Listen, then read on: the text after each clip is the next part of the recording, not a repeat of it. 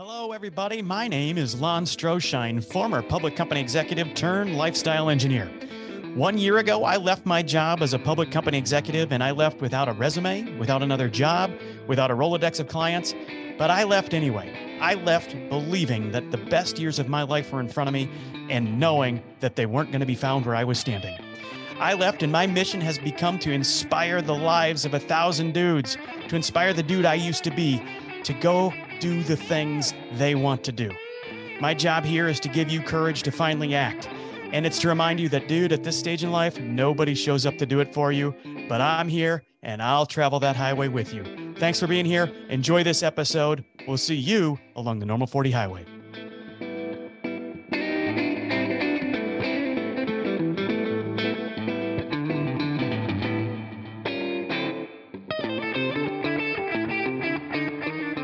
All right, now we've got After Hours the Ramble time, Lon. This is the post awkward conversation ramble. So for those of you who have already heard that episode, this will get you caught up. If not, you can hit pause, go back, listen to that, and then come back and tune this bad boy up, Lon. And I gotta tell you, we talked a lot about awkward conversations. I'm gonna have an awkward conversation with you right now. That episode of the podcast. It's probably the most passionate I've ever seen you on a podcast. It's probably the most passionate. You used the word punchy a few times. The most charged up I've seen you or heard you as we've had one of these particular episodes. So I got to know why. Why does this topic get you some of that passion to kind of bring that passion to the surface for you? Because every day it's starting to wear on me. And so what is starting to wear on me every day? Not every day, multiple days a week. I open up my calendar to people who can come in and sign up for a conversation, and I'm booked out weeks. And I take that time very seriously. I bet, and I don't know this, but, and nobody can say that, hey, I talked to this guy, because nobody wants to, like I said, I'm the internet mistress.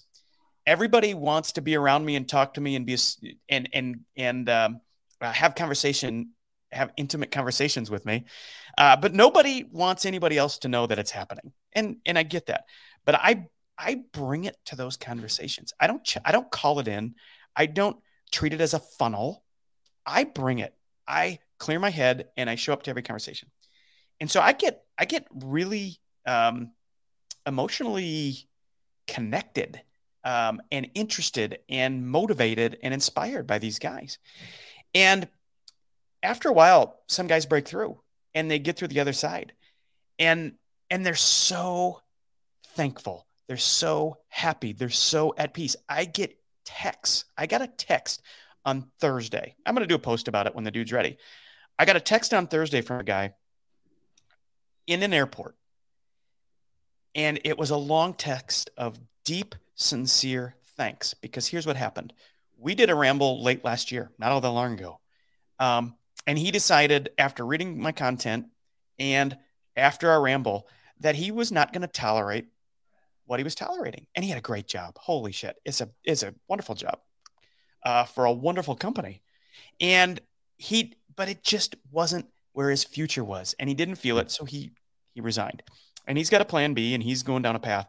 But he emailed me because he said it's the first time he was in an airport with his family on his way to Disney World. He's got a young family.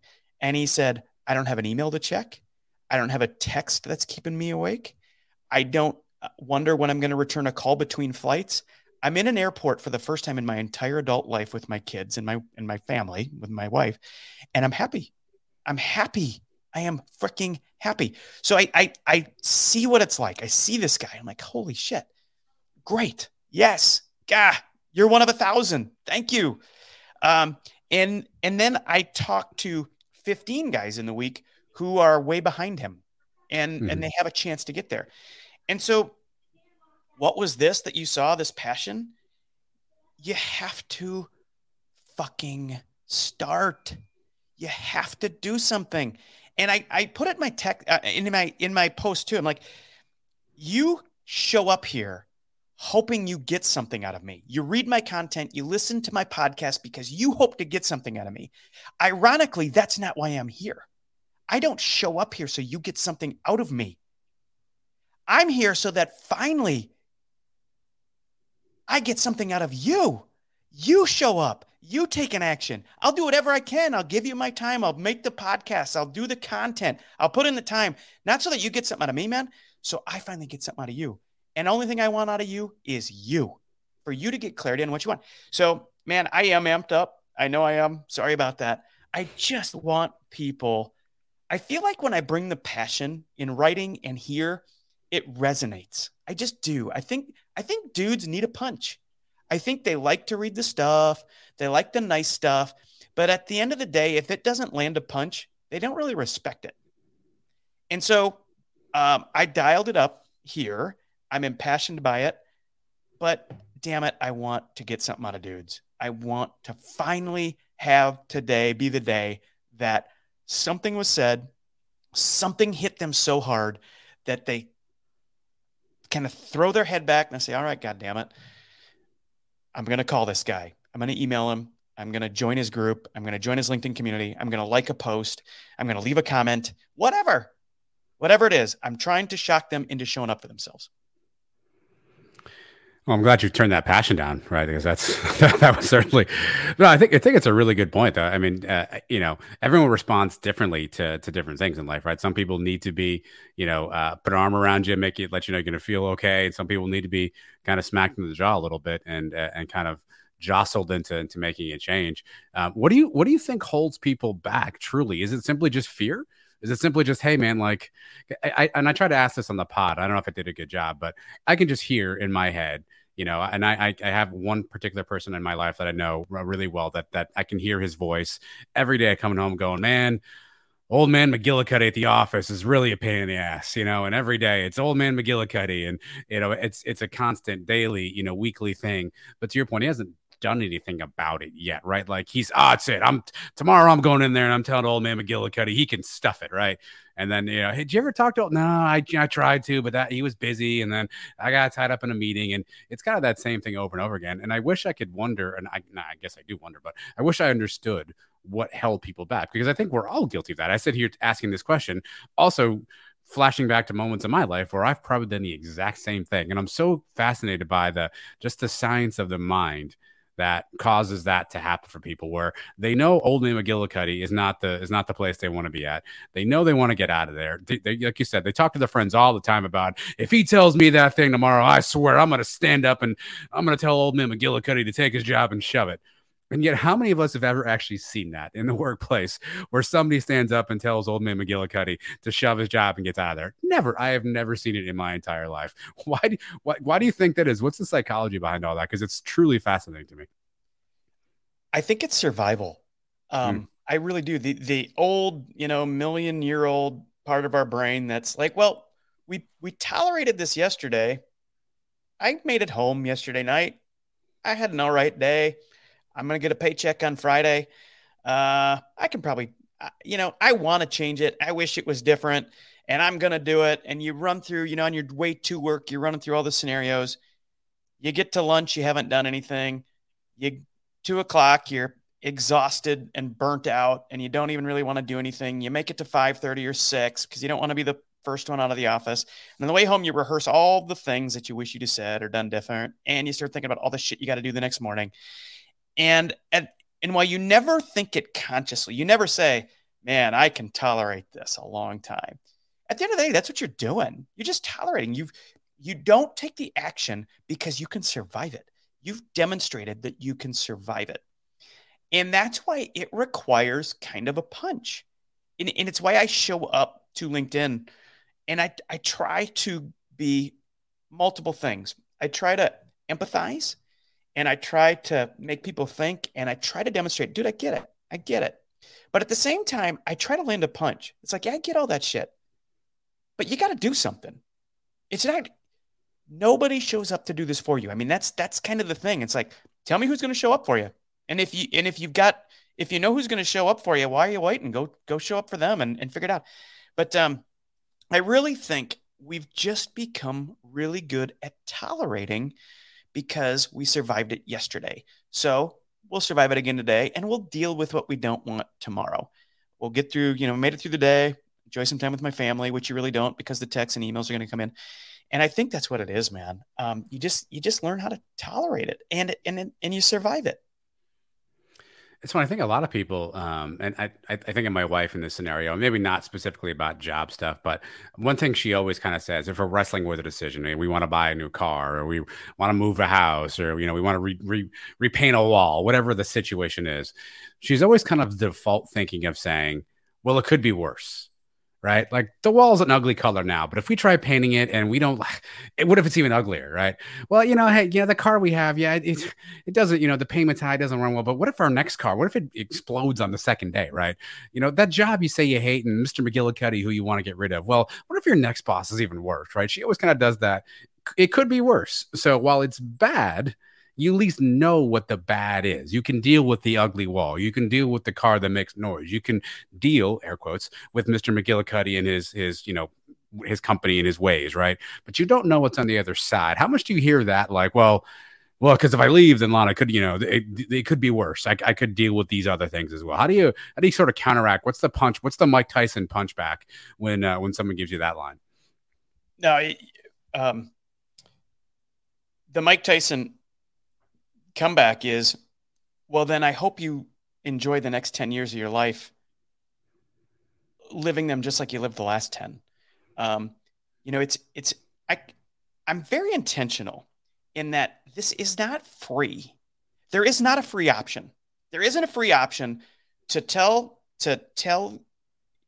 your employer I'm gone and keep your image and title and all the things that you have and have the perfect life going forward.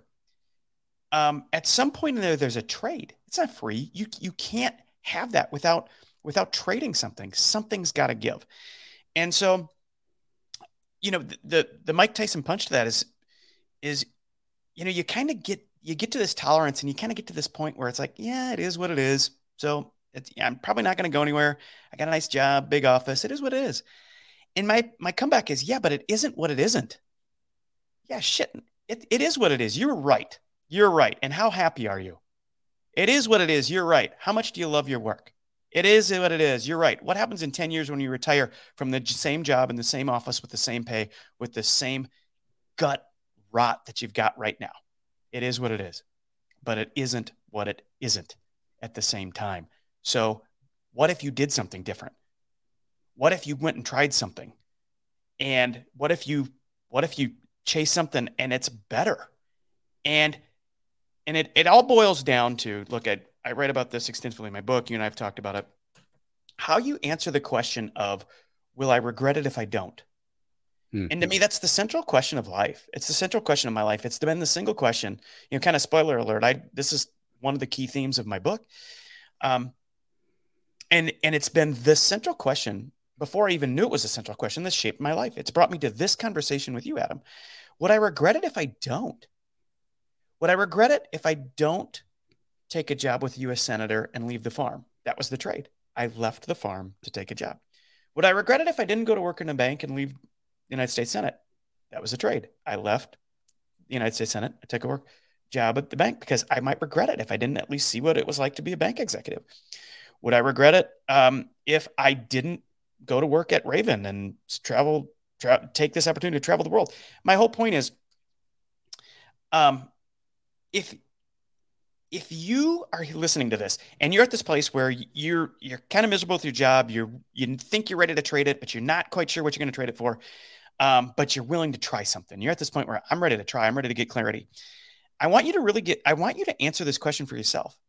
If in 2 years from now, you're still in the same desk, in the same office, same boss, same pay, same everything, and you haven't tried anything, will you regret it? Will you regret it if you don't try? And what happens in 5 years or 10 years? And what happens on your last day on the face of this earth? What happens when you look back on this day and knowing what you know now, and if you've done nothing by your last day, will you regret it? And when you start putting this really unfair weight to time, like really unfair weight, because you can tolerate a day, you can tolerate a bad meeting, you can tolerate all that shit, but you tolerate a life and you break it into days. When you put that much weight into it, it forces you to think, about how I want to spend this day. So anyway, I kind of went off there. I apologize, but I mean, that's really, really what it comes down to. Well, I might regret not letting you get off the show here because I know you got your family. You kicked your family out of the house. I heard in the previous episode. I mean, I might regret if we don't end this podcast soon. Hopefully, you said they're making pizzas. That was a really specific. Do you guys make a lot of pizza at home? Are you a pizza guy? Look, I got a 17-year-old son, so he's got a remarkably high tolerance for incredibly mediocre pizza, so long as it fills him up. So the oven's on 400 degrees about twice a day with. Hey, we do have good food here, but he loves them. So yeah, we eat a lot of pizza here. Actually, are you in New York, Chicago, Detroit, Sicilian? York, what's your pizza style? New York style. Okay. Yeah, New York. Yep, we're New York. What kind of toppings are we putting on our pizza, Lon? So I'm a son of a South Dakota rancher. So I'm a carnivore. So for me, I love vegetables too. So there's as long as it's not a fruit. Pineapple on pizza is no good for you. It's a controversial topic. Belong on pizza, okay. But almost everything else probably does. So the sauce is red and no fruit, and the rest of it is all good to go. I'm with you. It's outside of anchovies. I don't eat anchovies. Outside of that, anything else is fair game. I won't do pineapple on pizza. I know that's a controversial topic. A lot of people ask that question. I'm anti-pineapple on pizza. I also agree on the red sauce. Are you a folder? Are you a slice folder, or do you just take it as it is? So the pizzas we cook here at home usually aren't big enough to require the fold, but there's nothing I love more. True, when you go out to eat to a true New York style restaurant where the pieces are big. I used to be a fork guy. I'm so embarrassed by that. I mean, I feel like this is a big confession. I used to be a knife and fork guy with big pieces of pizza. Wow, bury the lead here. Some therapy got me through that. That and some mocking from people who really understand how to eat good pizza. And I need no silverware. Silverware not needed anymore. I love to pick up a big piece and fold it, and the grease is kind of running down my arm. That's how you know you're into a good slice right there. Please tell me, chicken wings. We're using our hands? Oh my gosh, are you kidding me? I am embarrassed about how I eat chicken in a good way, I think. Yeah, no, it's totally barbarian. There's no knife and fork there, it's right? All barbarian, man. And then I'm a big blue cheese guy too. And so then, I mean, you got everything's a mess. Your napkin's a disaster. There's always something on my shirt. I mean, it's really something I should do alone because it's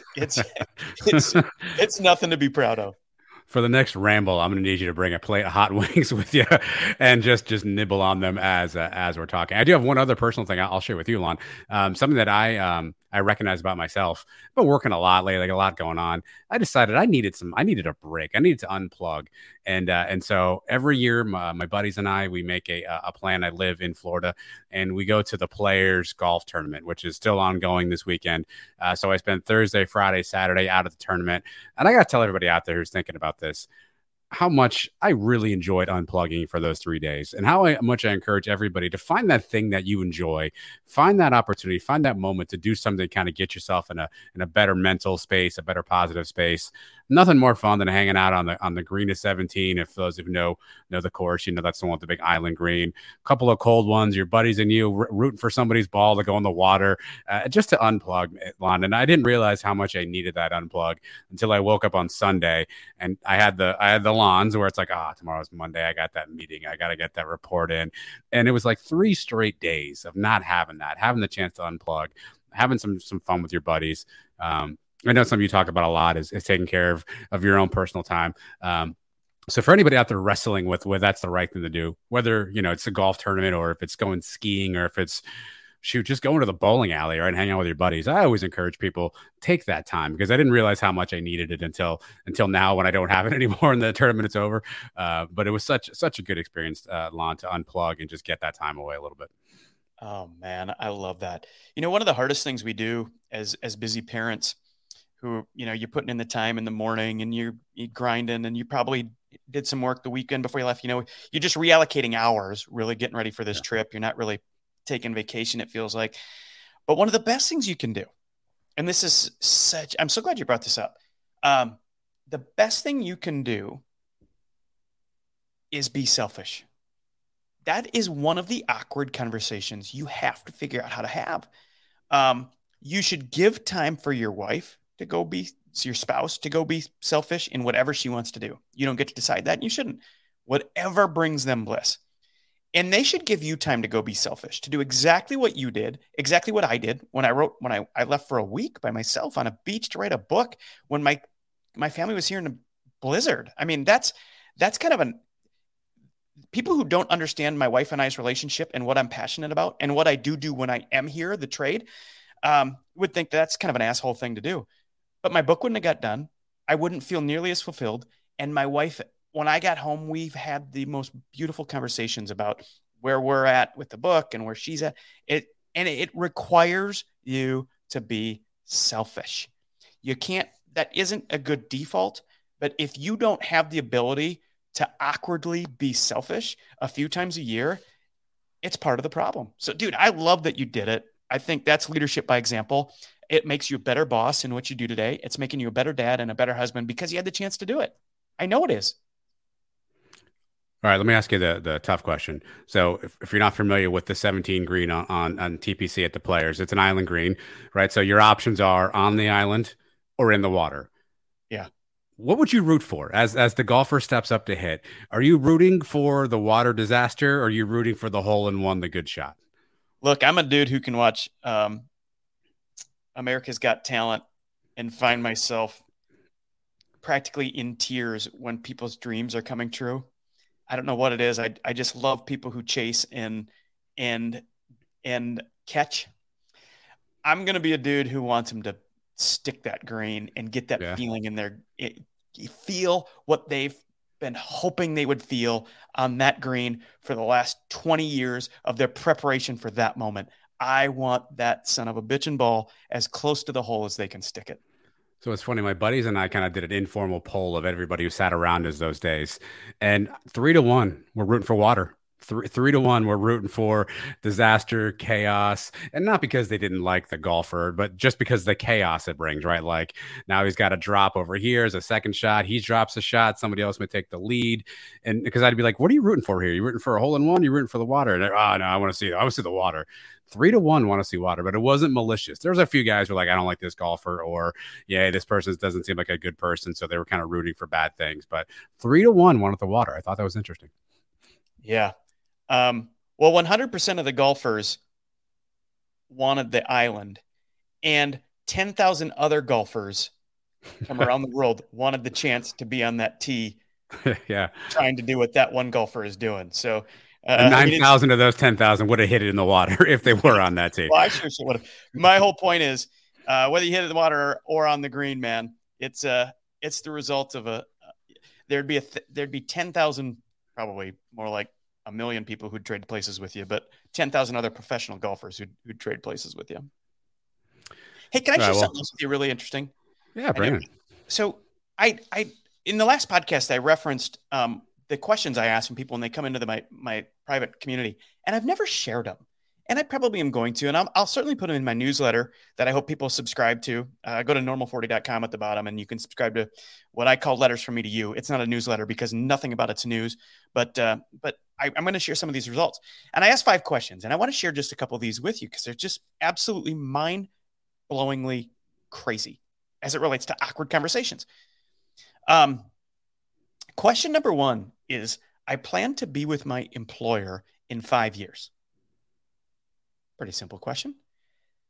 60 people, 60%, way more than 60 people, 60% of people don't plan to be with their employer in 5 years.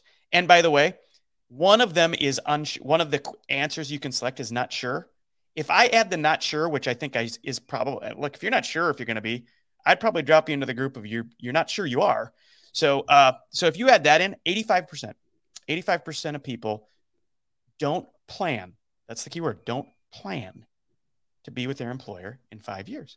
Okay, how do you think that would change if you made it 1 year? Great question. I think it would go up dramatically because people view what they will tolerate in the tighter the shorter the time frame, the more they know that they will tolerate. I couldn't even be ready in 3 months. I'd have to find a job in 6 months. So a year, yeah, I probably will be here. So I very strategically took 5 so that you take the emotion of tolerance out of it. Now I know what you really want. You really want to go. You really want to go. Okay, great. I'm glad I know that. You didn't know that, but I do now because you answered the question that way. So let's talk about that. My next question is, I know exactly where I want to be in 5 years. Okay, think about that. So that question, 63% are unsure where they want to be in 5 years. Now I've got 3 other questions I'm not even going to talk about right now.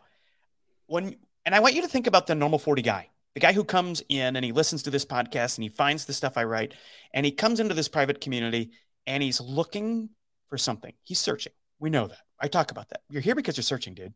That's the only reason you're here. This isn't fun. This isn't entertaining. This is talking to you. So you're here for a reason. And of the people who come in, 85% are pretty sure they're going to leave their job in the next 5 years. And 63% don't have a clue what they're going to do. Just think of the emotional entanglement there is in that lack of clarity. There's no wonder we're feeling discontent. There's no wonder we feel stuck and stale and angry and that we're getting older and the clock is ticking and lost. Those 2 questions say it all. Yeah, that's interesting. I mean, it's really interesting to hear, right? I think I often think about, most people say when 5 years from now, what are you doing? I'm going to do something different, right? And I think everyone assumes it's something, it's that dream, right? I'm gonna get that dream opportunity, but I don't think it's so funny. I was reading a book, maybe it was a social media post, and it was I forget the guy's name, so forgive me, I may butcher some of this, but it was essentially like 30 things I wish I knew before I turned 30, or something along that theme, and one of them was nobody knows what they want to do when they grow up. Just face it and live the ride, or something along those lines, right? And I think there's an element of all of us that, even as 35, 45, 55-year-old, dudes, right? It's like, what do you want to do when you grow up? Like some people probably still don't know what it is they want to do when they grow up. And I think there's an element of that probably always holds true for a lot of us, that no matter how old you are, how much experience you have, it's always that fundamental kindergarten question is, what do you want to be when you grow up? And I think there's still people who probably never really get a chance to answer that question, never really know what that true answer is, and or are maybe ashamed or embarrassed or whatever it is to actually share what that thing is for them. Well, yeah, everybody wants everyone else to assume that exactly what they're doing is what they want to do. I mean, that's the image. And for a while it is. I mean, what you chase, where you are, if you hear our voice, exactly where you are is where you wanted to be. I mean, it shouldn't be a surprise that you made the corner office and you got the paycheck and you're doing what you're doing because you got the degree and you made the blah, blah, blah. You are where you are intentionally. So the last thing you want to do is confess that this isn't really where you want to be. So that's problem number 1 for sure. But I think that I kind of break it down into 2 things that you can do. And in rambles, I ask people to get really clear on what they no longer want. Actually, I accept that you don't know what you do want. I get it. Most of us don't. Most people don't know what they want their life to really be in 20 years. And that's cool. I think that's part of the adventure. But you should know what you don't. You should have a very clear list of the things you no longer want to tolerate. You just don't want them. So let's talk about those. And that's actually a start. So you have that conversation. And then I often ask the question, well, what are the ingredients of the life you do want? You don't have the answer. You don't know that, you can't write it. You can't write the last chapter of your life and what it looks like, but you can tell me what the ingredients are. Let me give you an example. My wife and I, the ingredients include living in a place where I don't have to own a snowblower. That's an ingredient. It will happen. It will happen in our lifetime. And that's a goal we share. The ingredients are that we take time and allocate money to travel to see our kids, being with family, and to travel to see our parents. My parents, both of our parents are still alive. They're kind of spread out. And we right now at this point in our life take time to go see them. Those are the ingredients. And I can go on and on. I don't know what that means. I don't know how that fits into my final chapter, but I know that whatever I do today needs to include those ingredients. Whatever I'm baking today needs to include those ingredients so that whenever I'm done baking, the ingredients are in there. So that's just where we start. What do you want? What are the ingredients that don't exist? Well, I don't want an asshole boss. I don't want to have to respond to a text when I'm at Disney World and in line to the Peter Pan ride. And I don't want to feel guilty about the day I went to the golf course with my buddies and we had a time of our life. I don't want to feel guilty about that shit anymore. Okay, great. Those are ingredients that we're not going to tolerate. We're going to figure out a life that doesn't include those. So it's just a really good, there again, it isn't until you hear yourself say those things out loud and somebody's paying attention and they're saying them back to you that you realize, oh, I guess I'm further down this path than I actually thought I was. I didn't realize that a coach could help me understand myself in an hour. Yeah, well, good ones can, and they do. And that's the whole value of what it is. We don't have your answers. We've got your questions. So what do you want to do with it? We've explored a lot of topics on this this particular After Hours Ramble. Hopefully, everyone's enjoying these. I know Lon and I have always had these kind of conversations after the show. This is kind of the first time we're sort of cluing you into what those conversations are. So if you like this particularly, when you leave a review on podcast, by the way, you can write in whatever you want. So you can write in, hey, love the show, P.S., love the After Hours, right? Or love the show, P.S., hate the After Hours. Whatever it is, let us know if this is something you enjoy, just kind of free form, no program. Lon and I just kind of talking about pizza, about jobs, about golf, whatever sort of comes up as we're sitting here and on the microphones having a good ramble towards the end. Again, Lon always gives his plugs, and he's very gracious with his time on the various platforms that he's available on too. So LinkedIn groups, obviously, find him on his website, nomore40.com. Sign up for letters from Lon to you as an option into your email box as well. Be on the lookout for the trade. I know in the last episode he mentioned the opportunity to maybe get a bit of a pre-read if you're selected to do so, which is really cool. I'm certainly waiting to have the opportunity to get a chance to get my eyes on that as well too. So do all those things for us, and we'll keep doing the post-show rambles for you, Rod. And anything you want to add, Lon, before we let people get on with their day or their drive or their workout or their lawn mowing or, get out of the basement so no one knows they're listening to the show? Man, you did great. I just want to say to you, Adam, thanks for always bringing it, dude. I really appreciate you. I appreciate what you bring to this podcast. So does everybody else. I hear it again and again, and I know you do too. So thank you. Please do review the podcast, man. Adam nailed it. The only way we reach the next dude on our mission to change 1,000 lives is when you show up. So please do that.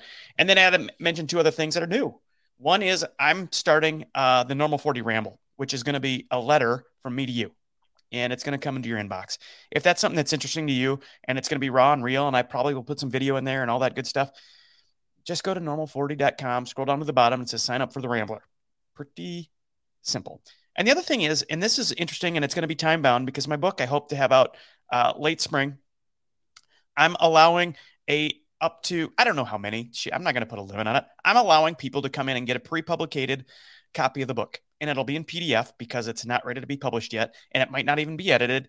But I want to give you a copy for one reason. I want you to read it. And if you love it, I want you to review it. That's it.